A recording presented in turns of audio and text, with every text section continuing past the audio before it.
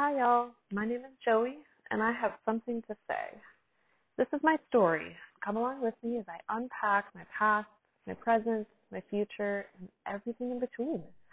I have a story to tell, and this is it. Have you ever sat back and looked at your life and wondered, how did I get here? Have you ever had one of those core memories that you didn't maybe even realize was a core memory until something happened that triggered it forward in your mind? Well, about 8 months ago, I was drunk, sitting in the back seat of my mother-in-law's pickup truck with my sister-in-law. We had gone out for one of those girls' nights and ended up man-hating for a while, as most girls' nights go. And I don't remember how it all started. No, I wasn't that drunk. I just don't recall the details because they weren't part of my core memory. But at one point, my sister-in-law suggested that I withhold sex as a form of punishment for when my husband is being a dick. I told her that wouldn't work.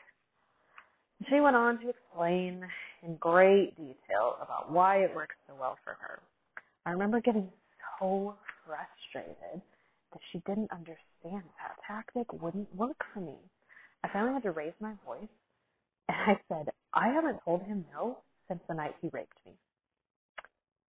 Yep, you heard that right. Those are the words that came flying out of my mouth in front of my husband's mother and his brother's wife. Everything fell silent. Looking back, I think they probably assumed that those were just drunken words that flew out of my mouth. None of us have spoken of that moment since, and while yes, the words might have flown out because of the drinks I had consumed that night, that didn't make them any less true. So why did I tell you that story? Why is that story more significant than the night it happened back in college? Well, because that night in my mother-in-law's truck was the night my whole perspective shifted. That was the night that I knew things would never be the same for me. I don't think about that moment every day. The last 8 months has been sort of a blur. Then something occurred to me last night and suddenly put a finer focus on things. Last night I realized that my husband has been using sex as a weapon. I think a lot of women do this, although we don't often call it that. Whenever a woman is withholding sex over their husband's head, they are, in a way, using it as a weapon against him. And I know you're going to tell me that no woman has an obligation to give her body to any other person, and I agree with you. However, I still don't think it's right to hold it over someone. So where am I going with this? One of the biggest fights my husband and I have is him claiming I'm only coming on to him because I'm forced to. He says I never do anything on my own, it's always his idea, etc., etc. And some of you are starting to put two and two together here. It took me much longer to do this. That night he raped me, I was forced. And I vowed to myself that I would never again be forced into sex.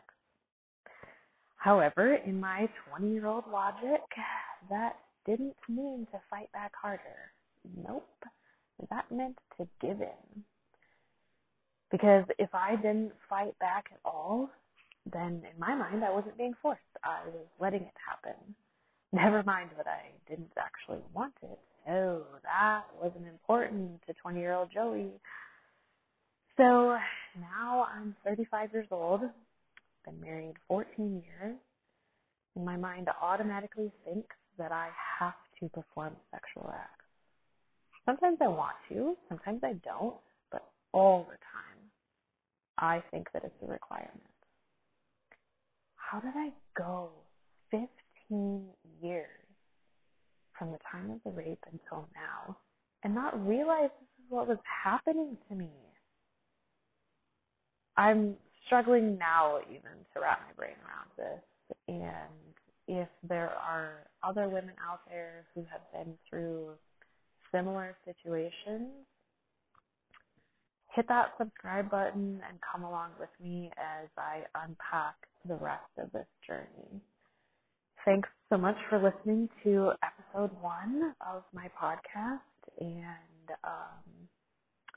let's see what happens on this journey together. Bye for now.